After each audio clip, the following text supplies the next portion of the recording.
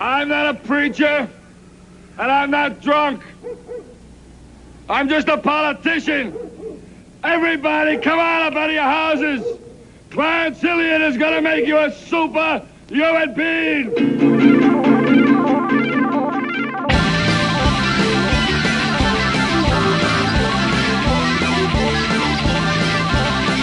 Hello.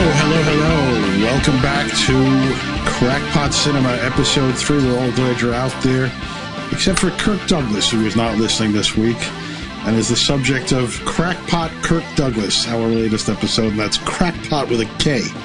Oh, nice. I hope that came across in how I pronounced it there. Anyway, I am Mike McPadden, author of Teen Movie Hell and Heavy Metal Movies. Joining me is Aaron Lee, TV producer and writer from shows like Family Guy and Superstore. Is it also Crackpot Cinema with a K? Is the cinema also a K? Okay. No, we should have done that, but okay, all right. It's too late now. Yeah. We're entrenched. Yeah, okay. Don't you? I constantly have like second guesses about the name and everything, but here we are. So, here we are. We almost called it Thriller, a Cruel Podcast, and then realized we couldn't. And the name that I really liked but knew we couldn't use was The Velvet Barf Bag. Oh, yeah. So that's up for grabs if anybody wants to do The Velvet Barf Bag. And the issue was I couldn't imagine a guest coming on and then being happy to be associated with The Velvet Barf Bag. Yeah. And we're going to be working on getting some guests, too. That's coming. So you don't just have to listen to us. So, yeah, we lost the incredible Kirk Douglas at age 103 recently, and we had originally planned to talk about Durfan and the Fan this week, along with The Seduction. But we decided let's pay a little homage to the great Kirk Douglas, star of many incredible movies. Oh, go ahead. I was just going to say, but he does have one, not to give a spoiler, but one kind of stalkerish movie in this bunch. One or two, actually. To go along with Durfan, the Fan, and so he hits the kind of stalker basis. He provided. Yes. So yeah, going through his many movies, I mean, so many great movies, and I was like, well, let's find the ones you don't hear about, and we did. And the reason you don't hear about it because it was fucking miserable sitting through these movies. I mean, I'm going to be honest with you, and no disrespect here, that I was never like a giant Kirk Douglas fan. Spartacus, great. Spartacus, great. Bad and the Beautiful. Certainly got the list of movies.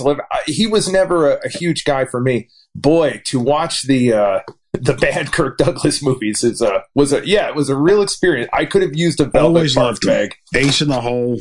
And also, on SCTV, he was great. Joe Flaherty doing his... Joe Flaherty slapping his neck, yeah. Just disturbed me, Mike. Just scared me. Like the real Kirk and the Joe. Yeah, yes, and the Joe Flaherty both scared the hell out of me. So we found 4 films, one of which I had never heard before. Now, why don't we begin with that one? Mousy, a.k.a. Cat and Mouse, from 1974. A Canadian made-for-television movie.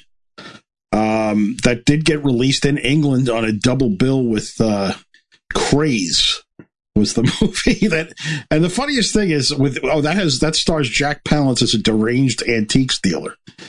So Mousy is actually the nickname of the character played by Kirk Douglas here, who is a rodent-like weakling high school teacher, and he loses his mind because his old lady has left him and taken their kid. And, he throws himself, and his old lady is Jean Seberg, and she takes up with the great John Vernon. And, shot in Canada, it just looks miserable. It's gray. It's awful. The cars are all beat up on the street. Very 1974, really unflinching picture. Kirk at this point, because he was old. He was an old dude. He was 58 when this movie was made. 1974. And it opens up with Mousy is selling his house, and this obnoxious couple kind of just, beats the shit out of him. And then just on the price-wise, not literally. And, it just establishes that here is the non-lovable loser in life. Mm-hmm. So, what's interesting is that Mousy is, he dresses in a cheap suit and a trench coat, but he's got the glasses. He's got kind of the, the rimless black plastic glasses, akin to Michael Douglas's Defense, I thought, in Falling Down.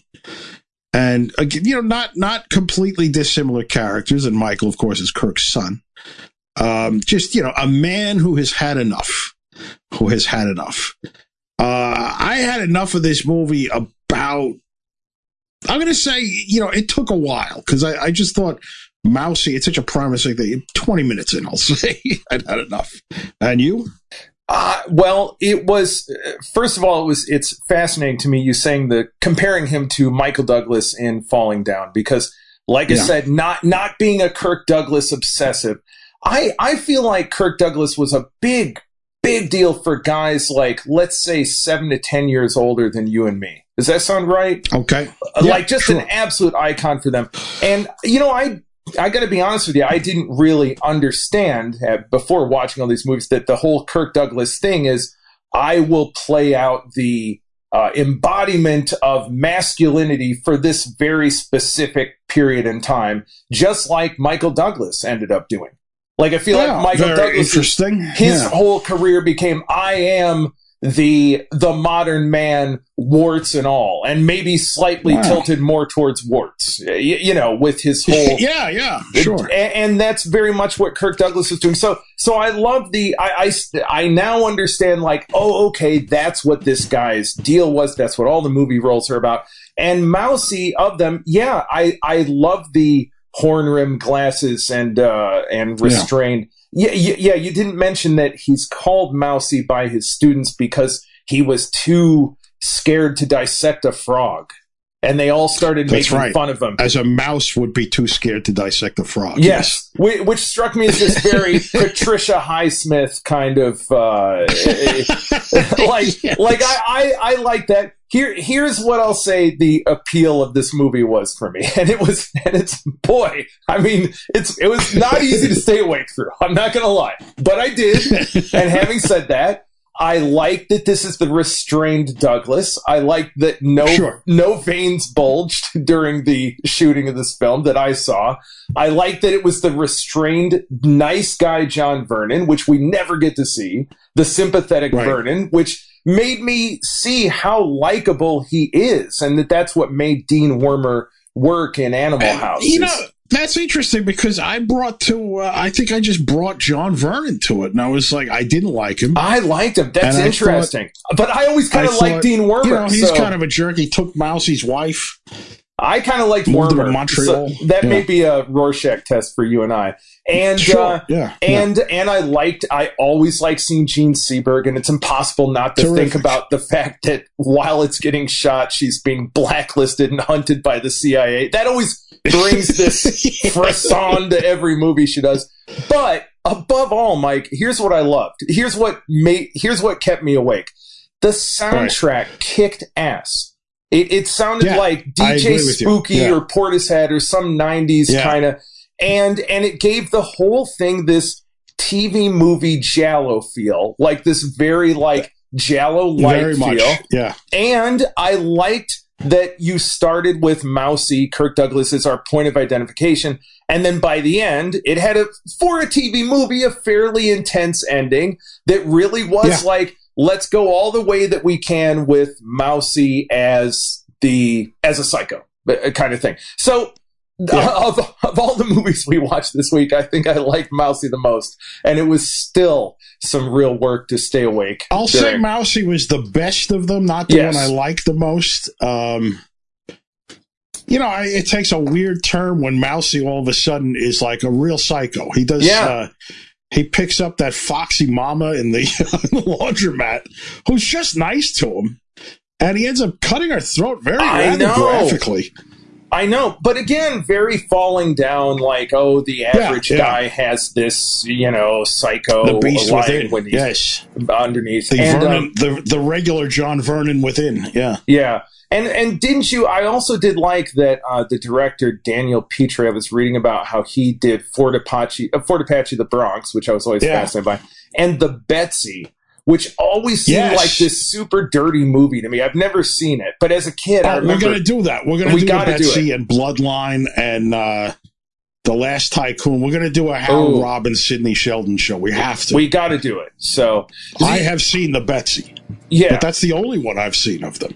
Yeah. The Other Side of Midnight. We'll have to do a couple of shows on this because this is an education we must have. Yes. Based on who we are and when we grew up. Yes. So Mousy, I think it's going to be a real eye-opener because those movies have so totally disappeared. Yeah, it's really true. It's really true. Yeah, they are totally forgotten.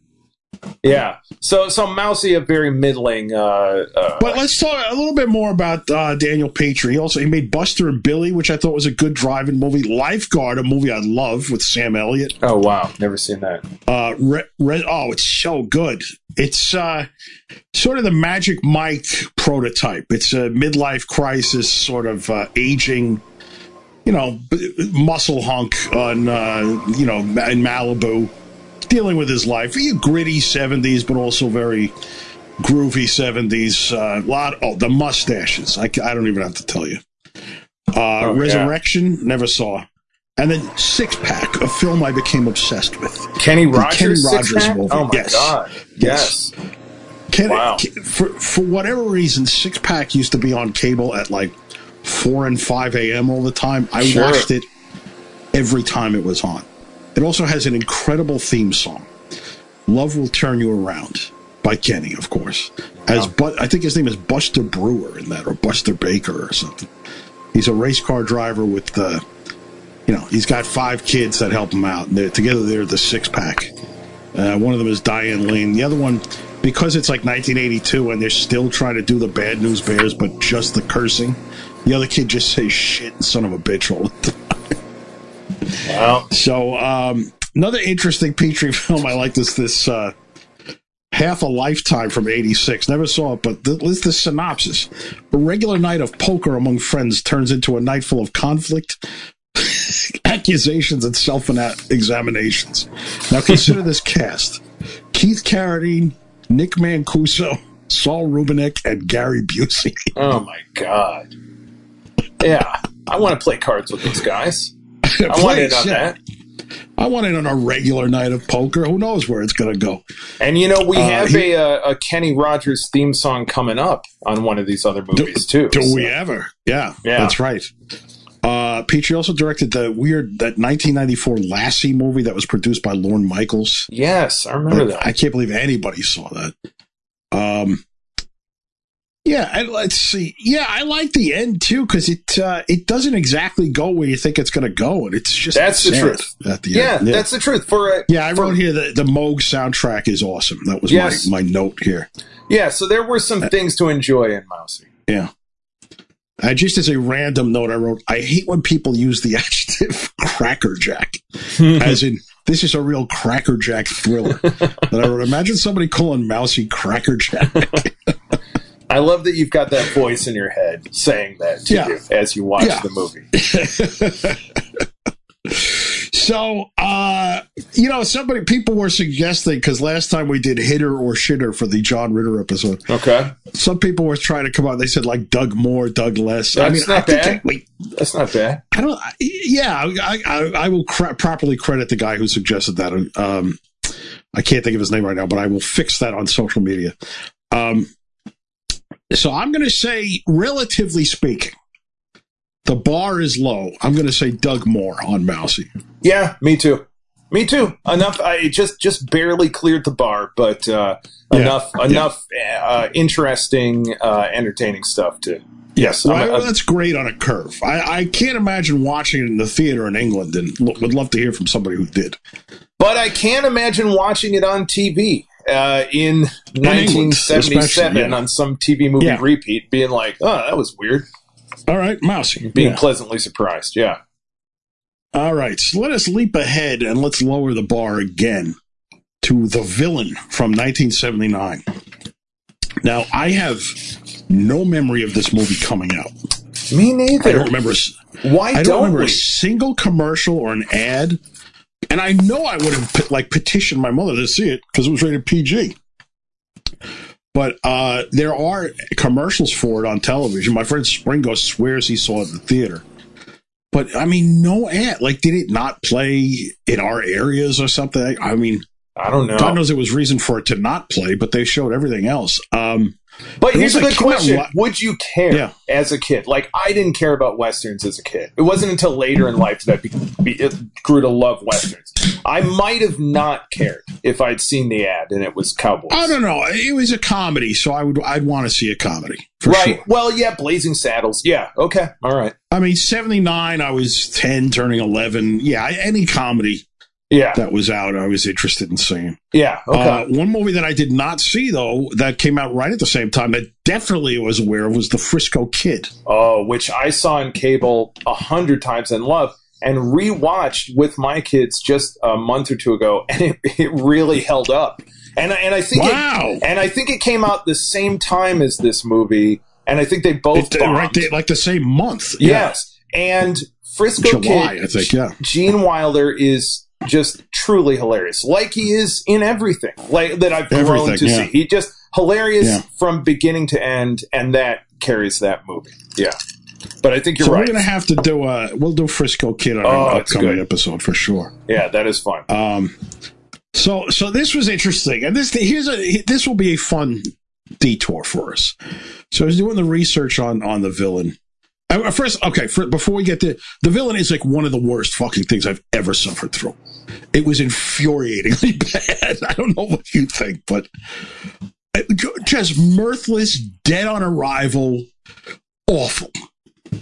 Well, it's first of all, it's inexplicable. I really don't. So to explain it, it's Kirk Douglas as the funny, comical, lovable bad guy chasing Arnold Schwarzenegger and Margaret through a series of just in homage what are literally the old Roadrunner Coyote Roadrunner cartoons. And you know, God knows that in 1979 there was great affection for the Warner Brothers cartoons, but it's weird that there was. But it wasn't Joe Dante time yet. It wasn't time for we're going to do the meta live action version of this. Right. So it's really inexplicable that a mainstream movie came out with these big stars we are going to not just pay homage and do our version of those old gags, but literally recreate the exact Coyote and Roadrunner gags. It. Yes. Just recreate them. It's without the payoff, So Kirk Douglas repeatedly, first off, there's the giant, perfectly round boulder that doesn't look like it has any weight whatsoever. Yes. But he doesn't get flattened out by it. He just kind of gets knocked into the ground. Yes. He doesn't fall off the cliff and leave that little puff of dust, which is hilarious. He falls in slow motion into water. It was interminable watching this. It does go on. Now, it is Hal Needham directing, who did all the Burt Reynolds, Hooper kind of Smoking the Bandit movies. Well, let's talk about him for a second, because he's a stunt man, Hal Needham. Yes. He does Smoking the Bandit, which is the monster worldwide blockbuster. Very funny movie, very well-made action comedy. The next year he did Hooper, which I'm going to say is an underrated movie. I've always liked that movie. It's an interesting film about an aspect of the movie business that had not been focused on before, which was stuntmen and stuntwomen.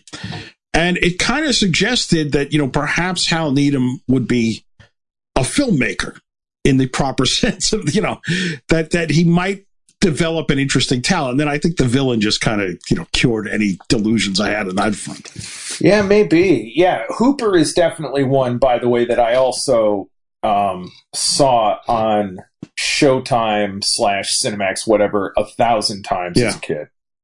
That was when I also saw on cable. A rare chance I got to watch cable. Hooper was on. Yeah. Constantly played, yes. And a girl jumped out of a cake with no shirt on. So we as kids would always make sure to watch Hooper to see the PG-rated movie with the naked woman. To see the boopers. Yes. Hooper. Yeah. Yeah. But so Kirk Douglas, he's Cactus Jack Slade. When that name is a weird harkening back to Evil Roy Slade, which was the 1973 TV movie. And by the way, what John is Astin. that? Why are they doing an homage to the John Astin TV movie Evil Roy Slade? Is it just a ripoff? It's so weird. Are they thinking people will get it? They'll go, "Oh yeah, you're doing an Evil Roy Slade thing." It's got to be right. I guess. Or did they just rip it off? I don't understand. I don't, and I mean, and Kirk Douglas is basically playing Evil Roy Slade. And so it's hard for me to believe that Evil Roy Slade, I know it's a cult thing, but I don't think of it as such a cultural touchstone that they'll go, yeah, people will get, we're playing with the whole Evil Roy Slade thing. I assume that it's just a ripoff. Right? Yeah, I would think, unless, you know, it was an inside joke or something. Who knows? That baffled me. Schwarzenegger as Handsome Stranger. Yes. Wearing the Lone Ranger's jumpsuit, which is an outfit that has always baffled me with those strings across the front of it. And it's baby blue. It's baby blue. It's like, why are you wearing that? And he looks pretty great in it, and he looks funny right off the bat. And I will say, of the things that made me laugh, like, Schwarzenegger, I love Schwarzenegger, and so it was a delight to see him in this stupid it's great role. To see him young, yes, Anne Margaret as Purity Jones, Paul Lynde as Nervous Elk, also always funny, but given nothing to do here. The supporting cast is interesting. So Foster Brooks is the bank clerk. Mel Tillis is the telegraph agent. Boy, did the Mel Tillis shit get old fast. Oh, boy. And appropriately, I stuttered on trying to say that there, too. You know, I was reminded how, as a kid watching 70s comedies, the stuff you just don't do now, like, I gotta say, I never found stuttering funny. I never watched a character with a stutter and went, I'm losing it here. Yeah. And the Mel Tillis stuff was just brutal. God, it went on and on. Even though that he was, you know, setting himself up, that was a big part of his persona. Yes. But, good Lord. Ruth Buzzy as Damsel in Distress. Strother Martin as Parody Jones. This is the weird one. Jack Elam as Avery Simpson. I was like, why does he get a normal name? Avery Simpson. Yeah. But then I saw speculation that the Avery and Jones were actually, you know, homages to Tex Avery and Chuck Jones. Right. Yeah. The Avery, I don't understand. I'm sorry. Rather the I don't understand. I mean the Simpson. I don't understand. Right. Nervous Elk's sidekick is Robert Tessier, who's the bald guy with the big nose, the tough guy from Longest Yard and Hard Times. And he's got nothing to do. He was friends with Hal Needham. They started a company together called Stunts Unlimited. I always liked him in The Sword and the Sorcerer. He's the guy with, like, on the bicycle grindstone, sharpening swords all the time, and then Lee Horsley as Talon, like, just shoves that big schnoz against the grindstone. Ooh. And you just see the blood rocket off in a different direction. Thank God. So, Kirk's horse is named Whiskey. And boy, is, again, that not funny. His relationship with the horse. Yeah, the horse sits down I got angry. You never see, like, when, and I've talked about this, like, comedies make people irrational when they're not funny. Because I believe the purpose of comedy, one of the profound purposes, is to make you feel better. Just to elevate your life for however long it's going on. And then when it doesn't work, it's infuriating. And I really thought that when Kirk and the horse were hiding behind the cactus and kind of just poked their heads out. Yeah. It really was just like a fuck you, fuck the villain. But Whiskey is the name of his horse in Lonely Are the Brave, which is actually my favorite Kirk Douglas movie. Wow. A movie I learned about from Danny Peary's Guide for the Film Fanatic. And this being Hal Needham, the best stuff in the movie, there are certain stunts or gags that work because they just physical gags that he was good at. But here's the one, this struck me as one, it's a small thing, but this was my favorite physical gag in the whole movie. Kirk Douglas is, I think he had set off, remember he tried to blow up a safe and he set it off and it didn't work. And so they go, oh, the sheriff's coming. So he turns to jump out a window and escape. And the window has bars in front of it. And he hits the bars. And it struck me as this perfectly framed physical gag because it wasn't like he turns and then we reveal the bars. They were there the whole time, but it was done so quickly that your brain didn't have time to, and it was a surprise. And I was like, well, see, that's what this guy is good at, obviously. But it can't be stressed how it's just Arnold Schwarzenegger and Ann-Margret in a stagecoach, going from crossing the plain, going through a series of him trying to do coyote gags to stop them, and then they arrive, and that's the end of the movie. Then how annoying were the Mel Tillis songs at that point over and over again? Handsome stranger, hilarious. Where do you come from? That was funny. Handsome stranger. Yes, he sang a song very specifically about each character. Purity Jones. Yeah, I just don't know. This movie really baffled me because, 1979 comedies like this, they were coming off of Mel Brooks, and we were about to hit Airplane Zucker era, and there was a level of meta, even to a 77, 78 comedy. There's no level of meta to this. This is just a corny old Looney Tunes gags movie, and I don't know. There's got to be some great story about it we don't know. How Needham was drunk with Douglas one night, and old Looney Tunes cartoons were on in the bar, and he dared him to jump off a cliff. Or something. There's it's probably just, he's a stunt man, and he loved the Warner Brothers cartoons. He's like, can we do this? Can we make this happen? I guess so. Can we make Wile E. Coyote stunts with real people?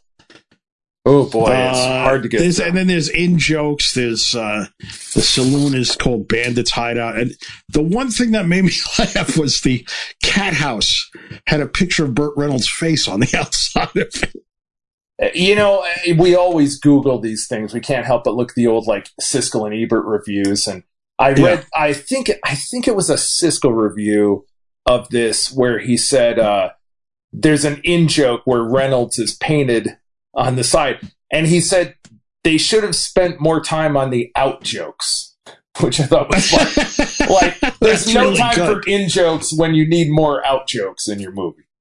That's pretty good. All right, so I want to get to Siskel and Ebert in a second, but I'm going to say this: has the attempt at a live action cartoon, except for Forbidden Zone, which is my favorite movie of all time, has it ever worked? Popeye is what comes to mind right away. I think Popeye's hideous. Yeah. I mean, Roger Rabbit for its time, it was more the shock of the wow, they took up the whole animation live action thing to a new level. But even that, cartoon, when Bob Hoskins is doing, his name is Roger Rabbit, and he's like, it looks terrible. Yeah. It's embarrassing. Even that, isn't it when it came out, I thought that. Yeah. What I thought comes kind of close is Sam Raimi's Crime Wave. Did you ever see that? Yeah, okay. I mean, arguably you can get into Evil Dead 2, I suppose. Raimi. But Crime Wave is very, very cartoony and surreal and stuff. Yeah, it's birds flying around. And I liked it. I haven't seen it in 35 years, but I mean, I liked it when it came out as a midnight movie in the 80s. But I hate Drag Me to Hell, which has elements of that in it. Yeah, yeah. And I remember when that came out, I wrote something bad about it or I don't know what I said. And somebody tweeted at me, "You're going to love it. It's a live action Warner Brothers cartoon." And I was like, oh boy. And then the last one I could think of was Monkey Bone. Do you remember that movie from 2001? God, was that Chris Kattan or Jim Brewer or someone? It was Brendan Fraser. Fraser, yeah. That's right. Rose McGowan was a cat girl. Yeah. And I think it was based on a comic book. Yeah.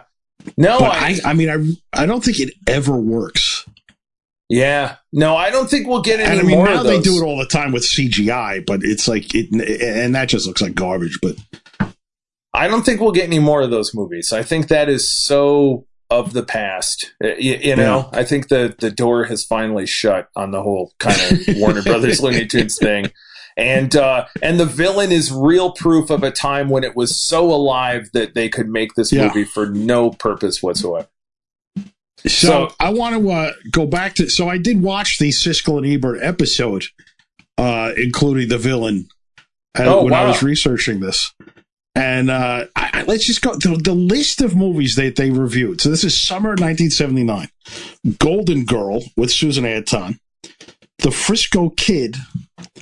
Just You and Me kid with George Burns and Brooke Shields, and then finally breaking away, and they're like, just like gushing over breaking away, and understandably so. It's great, sure, but can you imagine in that field, like that's what they had to watch those movies, God, and the villain.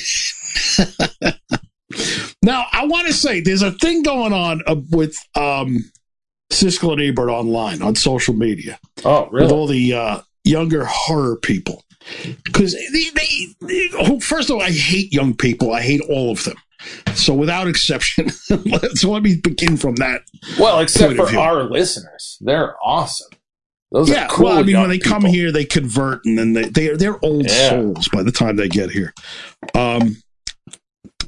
But because Siskel and Ebert, their dogs of the week are always slasher films, they're like, oh, fuck these guys trying to get people to stay away from the grindhouse and downplay and talk about how sleazy and bad for you this stuff is. And it's like, okay, let's context here. This is the 70s and the 80s. The movies were still an art form enough that these were two serious adult men going to the movies to have serious adult experiences and form serious adult opinions about them.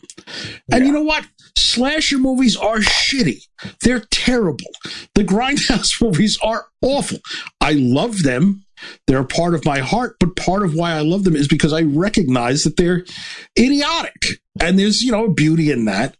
But for these guys to have to suffer through Dr. Butcher, MD, a film I love, and that was an interesting dog of the week because they really went a little nuts over that one. But just shit like, I don't know, The Prowler or something. It's insane. And it harkens back to the idiocy in the 80s of fanzine guys constantly calling for the decapitation of the MPAA and what have you. So it's a different time, and you young people, you're foolish. Siskel and Ebert is the greatest thing that ever happened. And I think you're asking a lot, Mike, for young people who are having a great time enjoying their awesome lives to have the entire context of Siskel and Ebert's. I think you're asking too much. You and I knew we grew up with it. You're asking too much. They're too busy having a great time being 24. I asked them to hate themselves. 24, they're always 38, and they act like they're 24. Well, then they don't count as young people. So you're talking about somebody else. But here's the thing. But how many fucking 40-year-olds do you know now are like, I'm just a kid? I don't know. I guess. It's a disgusting world we live in. They don't count. Yeah. No, that's it. You don't count. And if you don't love Siskel and Ebert, you don't count. Let that be a message from me, Mike McPadden, co-host of Crackpot Cinema. That's right. And Peary gets a lot of love, though. I got to say, there's a lot of Peary lovers, but they're all guys our age and stuff. So. Well, he didn't like slasher movies either. I mean, no, and he's right. They're terrible. Yeah, I don't know why he gets off and they get hell. I guess because they're the tallest blades of grass. They were the kings of the film critic world, the swinging dicks. Yeah. Yeah. Hey, you pay the cost to be the boss. They got to take some hits, Mike. You're right. They're the kings. That's what they get. I mean, that's it. Yeah. I like what you're saying. So, and you know what these young people believe then? You want to be the king, you got to kill the king. They're both dead. So, yeah. Boy, are they. And boy, did I cry over both of their deaths. And I'll cry again now over this disgusting situation going on. All right. So, another disgusting situation we can address here. Saturn III. Of the terrible films this week, I believe Saturn III was the absolute worst. You know what? I'm going to disagree with you on that, but I won't reveal.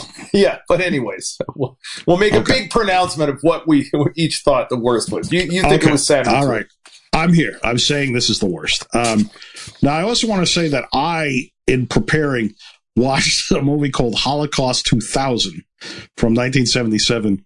And it was so deadly boring, like turning your brain to cement, that I told Aaron, you don't have to watch Thank this. God. And it was kind of an Omen Exorcist thing, right? Yes. It was an Omen. It was a slow motion ripoff of The Omen with incredibly beautiful cinematography. I got to say that. weirdly gorgeous cinematography, but which is why I think Saturn III is actually worse. But that was just stupefying. That just turned my entire being into spackle while I was trying to watch that. So Saturn III, I had never actually watched the whole thing. I rented it when I was in high school. 15 minutes or so in, I said, this is not worth it. I fast-forwarded to the Farrah nude scene, took care of that business, and then was kind and rewinded and brought it back. And then I never revisited. Amazingly directed by Stanley Donen of Singing in the Rain. Just a few years before, he'd also grace us with Blame It on Rio, which was his final film. Produced by Lou Grade, who was the British mogul behind ITC Entertainment, which produced a lot of stuff, but most famous for The Muppet Show and The Muppet Movie. I always thought that ITC logo, that da-na-na-da, was really cheap looking. Yeah, definitely. And I always used to see it on the Thunderbirds, which this movie, Saturn III, looks like. The old Thunderbirds puppet TV show parodied in Team America, and which looked so cheap. So yes, the ITC logo was meant cheapness in my head. It was a mark of cheap. Yes, absolutely. Yeah. I never saw the Thunderbird. Where did you see that? Was that on TV? Oh my in God! Kentucky? Yes, yeah. I'm surprised. Well, no, not Kentucky. I feel like upstate New York. I feel like I'd see that on Canadian stations and in upstate New York. Never. I'm shocked you didn't see that growing up. I was fascinated by Thunderbirds, and it was one of those things. And I think I might be wrong here. I think early Nickelodeon showed Thunderbirds episodes. Oh, that would make sense. Very they showed early. a lot of weird British stuff, Danger Mouse and whatever. Yes, yeah. But oh God, it was just fascinating. Like you couldn't look away when it was on. It was so great. Completely. And I was always intrigued because we didn't have it, but remember you get kids albums like the Pinocchio and Outer Space album, those weird albums from the 60s and 70s. Mm-hmm. On some of the backs of them, they would always advertise the other albums. There would always be Thunderbirds albums. I was like, what is this? Yeah. And the other one, Fireball XL5, is that the other one? Yes. It's the same thing as in XL5, Super Marionation. Yep.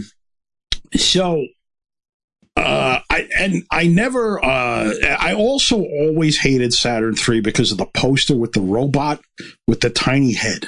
That tiny head is so disturbing and such a bad design choice. I mean, it stuck with both of us, and creeped us out then, so I guess it worked, but it's so hideous and unappealing. It's really weird. Yeah. He's a great big giant Terminator muscle body. I was going to say, what the body looks like is Arnold Schwarzenegger as Mr. Freeze.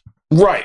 Then there's a serpentine neck, and then a shrunken miniature number 5 is a live head from tiny little head. Really creepy. With the big eyes, and that was it.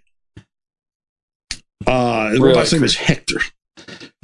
So Kirk and Farrah Fawcett are on this space station. They're near Saturn, and they're creating food for Earth where there's a crisis. People are starving. Would you call it a garden, Mike, that they're on, since they're growing food? A garden? I would say that. And would you say his name is Adam? Would you say his name is Adam? Growing the food? The man with the one woman in this perfect, isolated garden growing food? Adam and Farrah. Yes. See any symbolism there, my friend? So then Harvey Keitel inexplicably is this evil astronaut. He kills the good astronaut down on Earth. Really a gross death. That was impressive. But the opening of the movie, for me, it's cool. It was cool as shit. Everybody looked like Kraftwerk walking around, and there's a great Elmer Bernstein soundtrack, and and he kills them. The beginning's great. The beginning is really I was going to say, the opening credits are completely heavy. They're silent. Yeah. It's just white words on the black backdrop. Cuts to that super cool set design, which looks kind of like paper cutouts. And like you said, Kraftwerk. Yeah. The spaceships look awesome. They're kind of 2001-ish miniatures. Yeah. And the Elmer Bernstein, that weird sci-fi music, which does not continue to play throughout the movie, is great. And I was like, okay, maybe this will be good. Yeah. And then Keitel kills that other guy. But right away, Keitel is so horrendously miscast here. And he's got the weird thing where they dubbed his voice with some British actor. That's the thing. How do we, me as much as his, how do we even know if he's miscast? Like, that kind of bothered me. Like, how bad could his performance have been that they thought, we're going to do this monotone British actor's voice for him? Maybe it was more interesting with the Keitel voice. I don't know, but we'll never know. As much as I was annoyed by the dubbing, Keitel's Paul Revere ponytail really bizarre. Got me upset too. I didn't like that at all. Yeah, really weird. But I mean, I was thinking, like, why did they ever try to make Keitel like a leading man?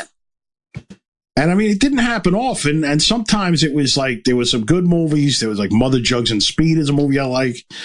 Blue Collar is a great movie. But they're kind of weird. I don't know how you'd put him as the handsome, threatening villain in a big science fiction movie. Well, it was originally supposed to be, I think I read this, Sean Connery in the Kirk Douglas and Michael role. Caine. And Michael Caine in the Harvey Keitel role, which also would not have worked. And no. I mean, Sean Connery, maybe, yeah. Maybe. I don't know. I was thinking about how he was doing Outland at this time. Like his stuff that he was doing around this time, his science fiction stuff, was not great. So, yeah, I don't know that would have worked either. So why not? Not throw Harvey Keitel? I don't understand what Harvey Keitel is doing. Why did he kill the guy? Why did he go to Saturn III to kill these other two people? To build this stupid robot that is just then psychotically trying to kill everyone. Yeah. Life on Saturn III, it looks pretty groovy. It's just Farrah and Kirk Douglas just kind of screwing and eating the yams they're growing out of space and stuff. Yeah. And did you watch the deleted scene, the famous deleted scene? I did. Ecstasy scene? I did watch it on YouTube. Yeah, me too. Yeah. Where they split a blue dreamer pill. And, it's just kind of space disco, which sounds a lot like 1980 disco. And then Farrah comes out. It's pretty hilarious. She's like, I'm going to slip into something more comfortable. And the whole time they're just wearing robes like Rush on the back of the 2112 album. And then she comes out, like her hair is completely different. Her makeup is different. And she's got this like super sexy space girl outfit on. And that was, of course, the image that was used constantly to promote the movie everywhere. And then, wasn't even in the movie. But that scene was pretty funny, I thought. Yeah, it's all part of I guess the movie was, 79? Is that right? 80 when it came out? 80. The whole, it's all part of the general, the movie is basically like one of those late 70s comedies we've talked about, like Serial or Americathon, about the mores of the 70s. So we're taking pills called Blue Dreamers that we get high and have sex on, and Harvey Keitel meets Farrah Fawcett the first time and says to her, "You have a good body. I would like to use it. Why is your partner territorial of you?" All like in the future, we will carry out the mores of 1978 to a comical extreme. Very heavy-handed. He really does say exactly that too. He's like, he really says exactly that. Yeah, it's literally what he says. Hilarious. Yeah. Yes. And he's just a creep. And then Hector the robot goes crazy and slices off his hand. And the only time I thought the robot was good was when he took Harvey's head and stuck it on his own little number 5. That's a good punchline. That to me was a good punchline of the whole symbiosis of man and machine as they get closer and closer. Yes. And apparently in an early cut, this was another cutscene I read about. You see Hector rip his head off and stick it on him, which is awesome. But then it ruins the whole shock reveal of them finding this, So yes, this being, And then I liked when they trapped Hector. It's like the villain. I thought it was like a nice throwback to the villain. They dig a pit. Like they just kind of put for some reason the spaceship's like blood system is like liquid hydrogen or nitrogen. It's just this freezing liquid. And so they take the floorboards up and they just put like little flimsy floorboards. And then Farrah's like, come on, you want to fuck me, Hector? And the robot stomps on the floorboards and falls into the freezing liquid. And Kirk Douglas, out, like twice. Right, yes. And then Kirk Douglas doing his most vein-bulging, pop-eyed, the long slow-motion sequence takes him down with an explosive. That was, I gotta say, me as a guy who gets creeped out by Kirk Douglas, I found that sequence hard to watch. That was really... It's kind of erotic. Yeah. Oh, boy. It's really, again, the commingling of man and machine. One note I want to say is that Martin Amis, the great British novelist and essayist, wrote the screenplay. And one of my favorite novels ever is Money, which I had no idea. It's about a British director, just on a tear through Times Square in the early 80s with endless amounts of cash. The guy's completely obnoxious. He's like an idol of mine, like the character John Self.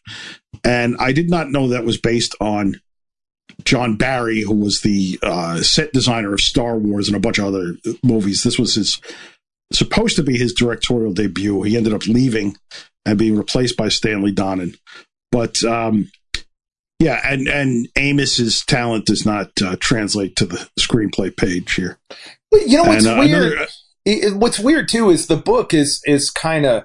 There's a character in there that's basically making fun of Kirk Douglas as the aging, vain actor. Which I didn't realize. Yeah, right. Lorne Guyland, who insists on being photographed nude. And by the way, his scene wrestling Harvey Keitel while Douglas is nude is absolutely insane and ridiculous.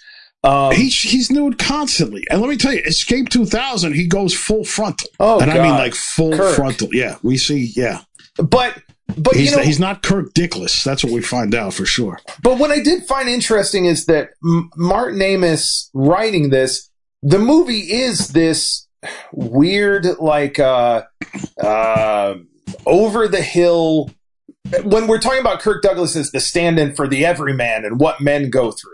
And this movie is very much about like, oh, I'm the aging man with the younger woman, and here comes the young guy to take her away from me. Right. And it's all this like impotence, panic, and I did find it weird that Martin Amis was not that age when he wrote this screenplay. No, he's young. Yeah, he's he was like a young guy writing this screen. I'd be very curious to know how much of supposedly the original script that he wrote called The Helper was better. Right. And I don't know if you watched this, Mike, and you're Googling around, but did you see the clip of Farrah Fawcett on Carson? Yeah, I did.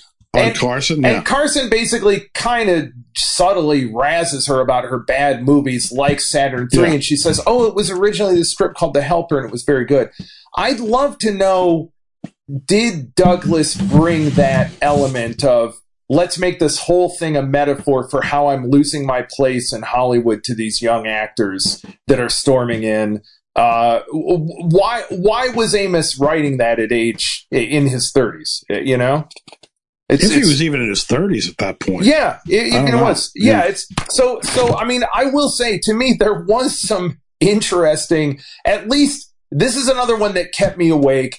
I love those. I love those kind of 80s metallic gray with bursts of primary colors science fiction, like cheap early 80s science fiction. This has it in spades. Like it looks. That part of it looks great to me. I love all that kind of set design stuff. And then there's some weird stuff going on thematically in terms of it all being about these like Kirk Douglas impotency fantasies that apparently were going on behind the scenes as he was demanding, I must be photographed to show my strapping chest, you know.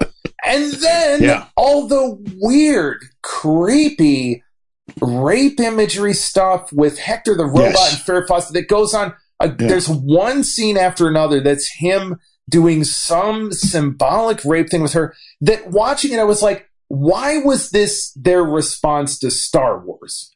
Like, why did they see Star Wars and go, you know what the kids are looking for? A pseudo-rape robot sci-fi. Well, don't you think it was, I don't know that it was Star Wars as much as it was Alien. Right? Yes, I thought about that too. And it really did show me, like, an Alien has those elements too, no question. Sure, but done brilliantly, But it did show me, this movie did illustrate to me, like, Alien, when you get down to it, is such a weird stoner, freak culture movie with Dan O'Bannon. A complete heavy metal magazine masterpiece. And this is not. This is the mainstream, the 65-year-old British guy who's dealing with his own obsolescence, seeing Alien and going, let's make a movie like that. Right. And, and then you bring in the directors Singing in the Rain. Yes. Yeah. So it was fascinating for that to me, but not a good movie. Punishingly boring. Would you please explain the ending to me? So they I mean, total spoilers here. They blow up the robot. Yeah. Harvey Keitel's out of the picture. Kirk Douglas is dead. We cut to Farrah Fawcett, however many weeks later. She's traveling to Earth. She's just going to Earth. Right. She's going to Earth by herself. Someone offers her drugs. She turns them down, showing I've learned. We don't do that. That's right. Yes. And then she looks out the window at the Earth getting closer, and the music grows incredibly ominous, like, oh, you know what's coming now. And I was like, no, I don't. What's coming? Yeah. What did I miss? Can you explain it? Utterly baffling. No, I can't. I didn't get it. The only thing more confusing was the end of Holocaust 2000. Really? I had to try and read any explanation of that. This just seemed like they were they just use some footage. We're out. Maybe there's something fucked up about Farrah. She's been through all this. She's bringing it to Earth. We don't know. Yes, we must have missed something. I'm telling you. We must have missed something because they spend so much time on it. Yeah. Could she have Hector's baby inside her? Well, Alien?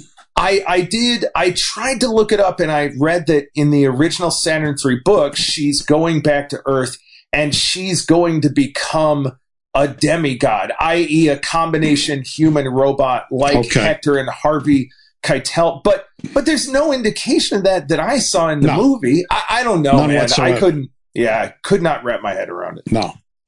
So also, I mean, it's so incompetent. It was and again, this is 1980 is a prime year when Hollywood went out of control with cocaine, and the movies are so nonsensical. Yeah. So many of them. And you got to wonder, is this a victim of cocaine? Was Stanley Donen doing the little Kutsky? I don't know. Supposedly, Kirk Douglas was very into Farrah. And very into the idea of working with Farrah. And once it was presented you could do this movie with Farrah, was sold. Yeah. No. So I think that might have been his inspiration. But right. I want to say at this point too, Farrah was, I don't want to say she was old hat, but she was not the it girl anymore. That would have been 75, 76. And then, interestingly, she became a serious actress briefly. And Extremities, both on Broadway and in the movies. The Burning Bed. She was briefly she had done the Cher thing where she became, a formidable talent. And I don't know what happened, but I imagine the O'Neill family had something to do with it. She got a little derailed there. Yeah, and Mike, I loved her movie. When I was a kid, I loved the movie Somebody Killed Her Husband, which was always on cable. I did too. I loved it also. Jeff Bridges. Yeah. So great. And when I was working on the Comedy Central roast of William Shatner, she was on it. And I got invited to go to her apartment to work on jokes with her. So you go to this building, this kind of condos apartment building in West LA, get in the elevator, you're sent up by the doorman, and go all the way up to the penthouse suite, and the elevator door is open. And this was towards the end of her life. I mean, she was older. Sure. But the penthouse, the elevator door is open to a giant black and white photo of her in Charlie's Angels days, a close-up of her face. You can't see anything past it. It's billboard sized, and then you walk into her. It was absolutely fantastic. So that's amazing. Yeah, she was she was really something, but I hate to use these words, Mike, but I think I have to give this the old so bad it's good rating. I mean, there is weird stuff going on. And it, I'll go with you on that. Yeah, I actually think it's a miserable film, but you should see it. Yes, there is some you genuinely your head spins what is going on here thematically and what led to this being. Yeah, Keitel is so weird. I mean, he looks like Dracula. So bizarre. Yeah, yeah, really. He's like Brooklyn Dracula, man. He is really. And so Saturn III, we got to give that it's between a Doug Moore and a Doug Less. You know what? Let's give it a Doug Moore. Give it a Doug Moore. Why not? Doug Moore. Sure. With the understanding, because there is more to it, no question. Exactly. There's no less to that movie. It's not Doug Less. Doug Moore than you ever wanted is what I would call that. I'll go with you on that. Yeah. And speaking of now, jumping on that concept of more than you ever wanted, let's leap ahead to 1986, the movie Tough Guys. I'm just going to ruin this for you, Mike. This is my worst of the bunch. This for me, this was my worst. Yes, this was it. Okay, this is my favorite. Wow. I'm not going to say it's good. Okay. I'm going to say it's the one for which I feel the most affection. Let's go. Let's get into it. So Tough Guys, first off, it has a more Touchstone Pictures production ever existed than Tough Guys. No, I don't think so. Yeah, this really does embody it. So, cashing in on the fish out of water comedy craze of the 80s, which, popularized by Beverly Hills Cop. And then, really the nuclear hit was Crocodile Dundee, which came out right at the same time as Tough Guys. And similar, has very similar scenes at some points. But, and I will say Tough Guys was a hit. It wasn't Crocodile Dundee size. But I remember I was at home from college. I was a freshman in college and I was home for something. I don't know what, but, and I went to the movies. I went up to the Alpine Theater in Bay Ridge with my father to see Blue Velvet, which, do you remember Blue Velvet got that bizarre mainstream release? Totally. I saw it. I mean, I think I must have been in 10th or 11th grade and I saw it in the theater then. Yeah, I feel like it got a big release. And it was, I've since read that it was like Dino De Laurentiis who produced it. It was his payback for David Lynch agreeing to finally make Dune, so that he could have a Dune movie.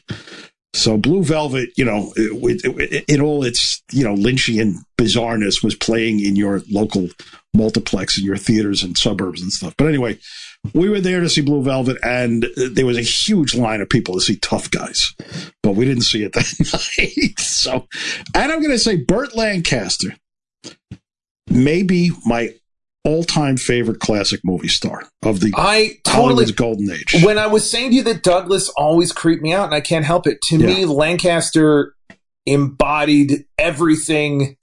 It was just as weird as Douglas, just as quirky as Douglas, but so appealing and watchable. And always, everything he does, everything he says, everything. Yeah. And also, the swimmer, Sweet Smell Success, also that, I'm going to be the toxic masculinity icon of the period, but quirkier and weirder, and Elmer Gantry. I mean, so many, so great. So this was their 7th film together. I Walk Alone in 1947, Gunfight at the OK Corral, a masterpiece, 1957. The Devil's Disciple, which I was not familiar with, was billed as one devil of a motion picture. The List of Adrian Messenger, a great film, which I saw after watching a Get Smart episode titled The Mess of Adrian Lissinger. That's funny. 7 Days in May, which is a movie I love. And the TV movie Victory at Entebbe from 1976, which I never saw, but it was about the raid by Israeli agents on the airplane in Uganda under Idi Amin, which has gotten a lot of movie treatments, everything from Amin, The Rise and Fall, to Raid on Entebbe, to The Last King of Scotland. And then finally, Tough Guys. Kirk was 70, Burt was 71. I've always had a chuckle over this. Premiere Magazine used to run the foreign translations of titles in English, and the Tough Guy translation, I don't remember what country it was from, Italy, I think, was Archie and Harry. They can't do it! Exclamation point. That's great. So the premise of this movie is Kirk and Burt are these great classic era train robbers, and they've been in jail for 30 years, and they're just getting out, and the entire world has changed around them. And really, they're sort of like Depression-era gangsters. So it's odd that they went to jail in 1956 as opposed to even 36. Yeah, they robbed trains, yeah. Yeah, they were the last guys to rob a train in America, as they remind everybody. And in this time, they're in this tiny cell together, like a married couple, and constant sex. Constant sex. Well, Bert's got, and who's the top here? Bert's got, these nice little nostalgic pictures, and then Kirk has all these, sexy pics of the latest hot chicks from MTV on his wall. He's working out with these barbells. Like, they give you these giant barbells in your cell that you could kill somebody with. And he's a fucking beast, too. He's ripped up as hell, Kirk Douglas. It's, again, I get it, Kirk. You're terrifying me. Yeah, you have the big, very distinctive title sequence set to a Kenny Rogers song, as I was saying before, of panning across. They don't make them like them anymore, I think it was called, yes. Written by Burt Bacharach, sung by Kenny Carol Rogers. Bear Sager, yeah. And remember last week during our Ritter episode, we were talking about how terrible the theme song to Skin Deep was. And just to hear those jazz keys start up in this movie... And that I was just like... That gloppy, like, David Foster production on everything is so gross. The worst. But yeah, big title sequence designed by Dan Perry, who did the Star Wars title sequence, like this very, very distinctive, nauseating, that ends on... shirtless Douglas, which knowing what we were just talking about must have been his insistence, must have been his demand, I can only assume. Well, he shows his ass in this again, too. Yes. He and Bert, which I read was Bert's idea. Let's move the camera. Come on, Kurt. Yeah. There you go. So they get out of jail. Dana Carvey is their gee whiz wide-eyed fan of a parole officer. Eli Wallach is an old, blind, like Mr. Magoo hitman that's following them, Leon B. Little. And this was really interesting that the part was originally cast with Adolph Caesar, the great black actor who was the voice of all the blaxploitation trailers. Right. Is the voice of the Dr. Butcher, previously mentioned Dr. Butcher trailer. It was like, Dr. Butcher, MD. Right. Medical deviant. Wow. But he died. He died right before filming, so Eli Wallach stepped in. Charles Durning looking horrible as Deke Yablonsky, the cop that busted Archie and Harry. Who's on their tail. And he's just harassing the hell out of them. And I couldn't help but think, like, they're, Lancaster and Douglas are so old in this movie. And I was thinking of, like, you and I have joked about the latter day Charles Bronson movies where he's so old that he kills the mobster with a poison cannoli. Like what will take the least effort for this aging actor? And I couldn't help thinking, who can we put on the tail of these two guys? How about Charles Durning, a guy who's so overweight when this is shot that there's a scene where he has to get in a helicopter to chase them and he can't fit in the helicopter, and they make a real meal out of, like, he's too fat to get in the helicopter. So I couldn't help thinking, he's out of breath and his clothes are dirty. I mean, he's a mess. There's a reason it wasn't Jean-Claude Van Damme coming after him. Yeah, right. And so basically, you have these two guys. It's a fish out of water story. Kurt goes to a welfare hotel, then goes to a gym. We get to see him work out some more. He hooks up with the feisty, sexy aerobics babe. And then has the archetypal 80s clothing change montage at a ritzy LA boutique with a clerk who's on a video monitor, who's a combination of Max Headroom and Bronson Pinchot from Beverly Hills Cop. And the outfits are not funny. They're stupid. And then Bert goes to a retirement home where they feed him gruel, but he hooks up with an old showgirl there. And all I kept thinking is, like, these guys haven't made. Like, they've got a good life going on here. And by the way, what you're describing, like, when they finally get into their own heist and, you know what, we're going back to crime. That is over an hour into the movie. What you're describing is the first hour of the movie. Oh, yeah. Nothing but them wandering It's really the around. whole movie. It's really the whole movie, yeah. Yeah, it really is. Like, in fact, I would even say this was less fish out of water movie than the kind of, Sunshine Boys, Going in Style, Las Vegas. Right.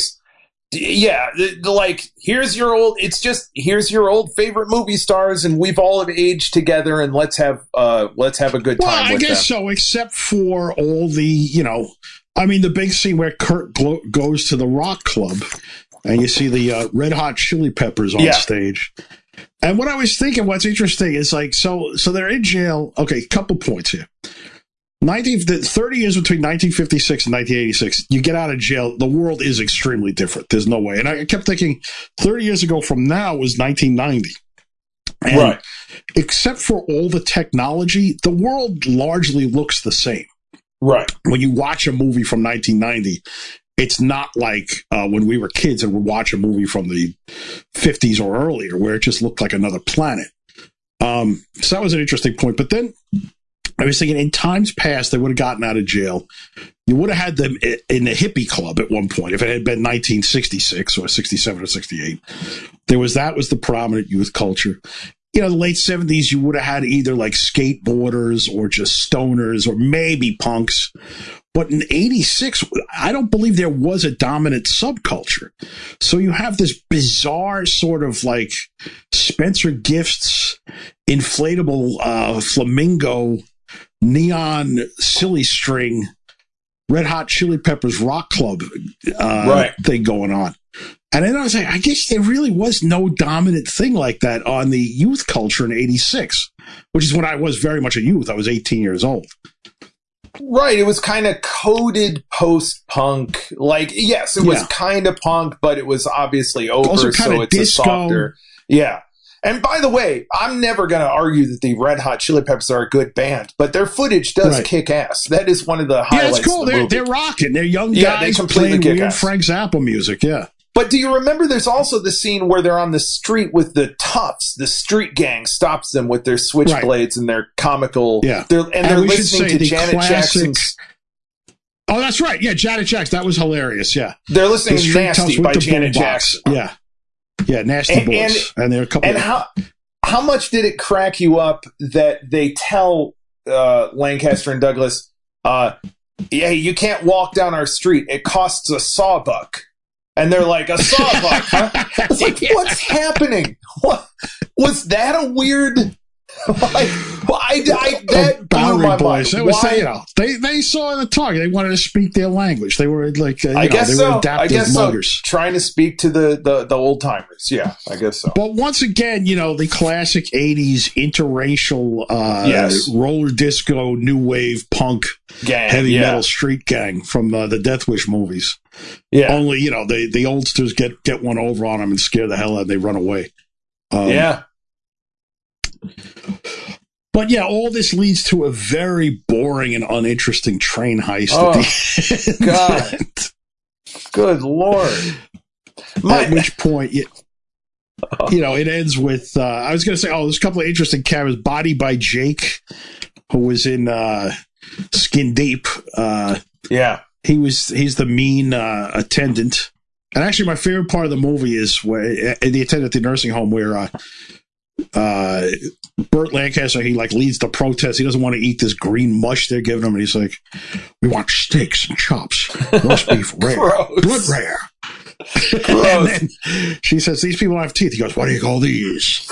And he wipes his finger across his giant teeth, and it squeaks, and then he chops, and she gets scared.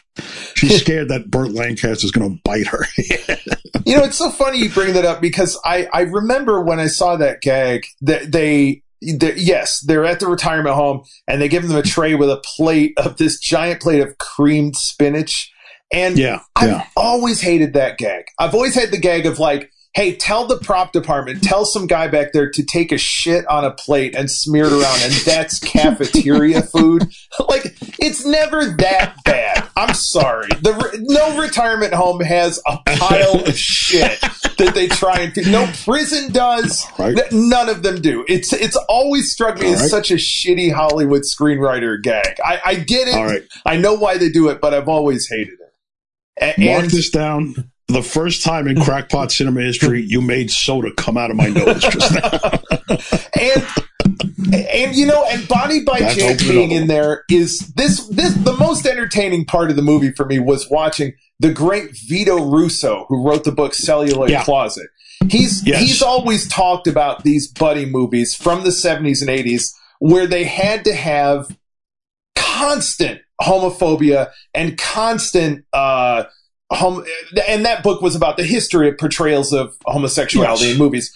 And it was all about how you had to have constant homophobia and constant, like, the most stereotypical examples of homosexuality in a movie like this to show you, just so you know, these two buddies, they don't have sex with each other. We know that's what you're thinking.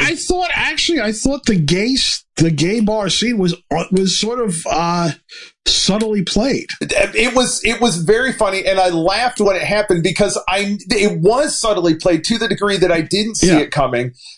Douglas goes into his favorite old-timey bar from back in the day, and a guy ends up asking him to dance, but it's done slowly and built up that you don't see it coming. And then when I did see it coming, I was like, oh, okay, here's the scene to show you I don't dance with guys. And like you're saying, but he just leaves. Fine. You know, in a lot of other movies, he would have, like, kicked the guy's ass or, like, you know, thrown him in the street. Exactly. He just gets up and leaves. Yes. And then Burt Lancaster comes by and goes, hey, let's go. He's like, you don't want to go there. Right. He's like, I know the movie opened with me and Burt Lancaster in a prison cell together with me shirtless, looking amazing. And we spent a lot of time alone in there, but that's not what's going on.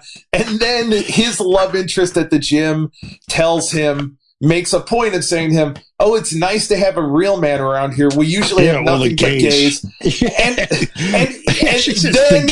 then they go to their makeover, and you have Derek, like you were saying, the Max Headroom guy on TV, who is like this gender panic 80s hilarious. You know, it's a constant barrage of that. But even Bonnie by Jake, his presence reminded me how there was the whole thing in the 80s. I don't know if this struck you, but the whole thing in the 80s of like, okay, Derek, the Femi TV image, well, that's gay. That's not us. But also you, Bonnie by Jake, this guy who works out too much, who's too big, not like me and F guy. There's something gay about that too. I know there is. For sure. You know, and it's true, but it's yes. But no, I think you're right. That's a coded observation. That's a coded. You're like the guy that is so masculine. I have also come to understand that something is gay about that too. I'm Joe Average in the middle, and that was the live my life. I wine and dine women. Yeah. Yes, exactly. Yeah. So it was entertaining watching that. And then Billy Barty showed up, and I was thrilled that we did get some Billy Barty. Yeah, he's doing a good shtick going, nice. Do you know my story about Billy Barty and the movie Night Patrol? Have I ever told you this? No. All right. I'm not gonna reveal my sources, but I was told by a certain actor who's in the movie Night Patrol, and if you go back and watch Night Patrol, you'll see that there's an interesting lineup there. Linda Blair, Murray Langston, the unknown comic, and Pat Paulson. Yes, Balsam. And supposedly what this actor told me was that the movie was not funny enough. So what they did is they went back and, without telling Billy Barty, without his permission, dubbed farts into every one of his scenes. Dubbed fart sounds into his scenes. And this actor told me that the funniest thing they had ever seen in their life was at the premiere, Barty sitting there watching this for the first time, seeing what they done, and then getting up and storming out. Billy Barty going up the aisle, angry, like on his way as he's farting on the screen behind him. Robbed of his dignity from starring in Jackie Kong's Night Patrol. And if you do stick in YouTube Billy Barty Night Patrol, the scenes that come up, it does kind of support this, what seems too good to be true to me, this anecdote. But it seems totally accurate. But and it is hilarious every time he farts. It's hilarious. He's on screen. Literally every time he's on screen. Yeah, that is great. So I like seeing Barty too. Oh, and did you also? How many fucking movies from this period, Mike, had the song "Tough Enough" by the Fabulous Thunderbirds? I was going to get to that. But it's not just this period. It's specifically 1986 when the song came out. And Touchstone. Is it all Touchstone movies? Like, it seems like somebody made a deal with them. Here's the list. This is just 1986, okay? Gung Ho with Michael Keaton. That's the big one. That's the big one. Yeah. The Money Pit. The Spielberg produced one with Tom Hanks, which is another like perfect Touchstone film, even if it's not exactly. Wise Guys, the Brian De Palma mob comedy. Yes, always a movie I liked. Me too. Saw it in the theater. Yeah. Really a funny movie. The Naked Cage, which was a women in prison film. And then, bizarrely enough, and I don't remember it being in there, but Hannah and Her Sisters also had Tough Enough in it. You're kidding. No, I'm just reporting it like I'm researching it. Yeah. Good Lord. Woody Allen rocking to Tough Enough. I was going to use some Fats Waller here, but I think Tough Enough would more appropriately summon the melancholy of my character not being able to conceive a child. Well, part of it is, like in all his movies, he hates rock music. They go to CBGB's in that movie. So maybe just at some point, like, maybe Diane Reese was like getting ready to dun dun dun. And he's like, oh my God, turn that off. Yeah, I could see that. Yeah. God, they used Tough Enough a lot. Yeah, I mean, I would say it was, it momentarily gave Bad to the Bone a run for its money as the hack go-to movies. You're right. So, directed by Jeff Canoe, who was hot off of Revenge of the Nerds and Gotcha. He had directed Kirk before in Eddie Macon's Run from 1983, which I've never seen because I didn't have cable. Yeah. Did you ever see that? No, me neither. John Schneider. Right. I remember and that was like on the cover, the video cover. I was like, I'm not watching the John Schneider movie. No, good Lord. That was rated PG. Oh, God. And then, what else did Canoe do? I saw one interesting one he did. It was a National Lampoon movie called Adam and Eve. National Lampoon's Adam and Eve. Oh, yeah. National Lampoon's Adam and Eve, yeah. No idea what that is. And this was fascinating. He directed the acclaimed 1972 documentary Black Rodeo. Oh, yeah. Yes. I saw that. And then Troop Beverly Hills and V.I. Warshawski. I liked seeing that the writer, James Orr, wrote Three Men and a Baby.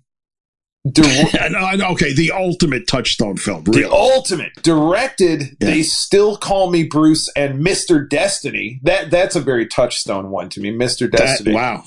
And then was in a relationship with Farrah Fawcett.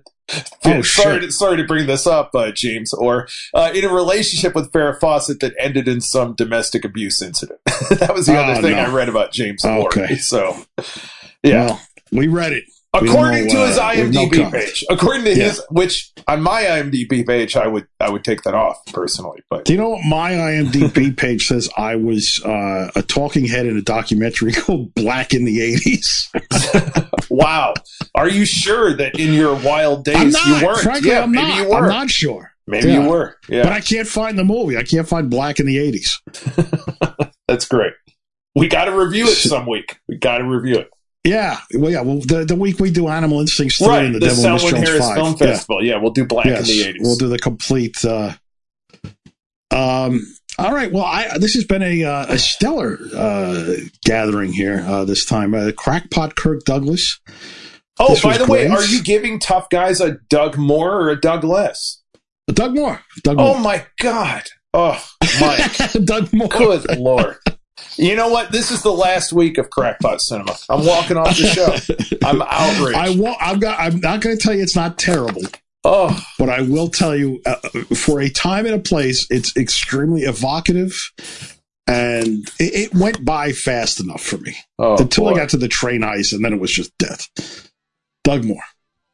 Did not win the battle to stay awake during this one. This might have taken 3 or 4 viewings. You made a noble effort. Oof. You died on that hill, as everybody writes on the internet now. Yes. And, okay, so that's it. So then next week, we're going to try and have a guest. We won't say who. Yeah. But it's going to blow your minds. So until then, we have a sign-off, Aaron. Crack or get off the pot. That's right. That? Until next time. Our first sign-off. Beautiful. Until next time, crack or get off the pot. And you do that. So thanks very much. Thanks, Mike.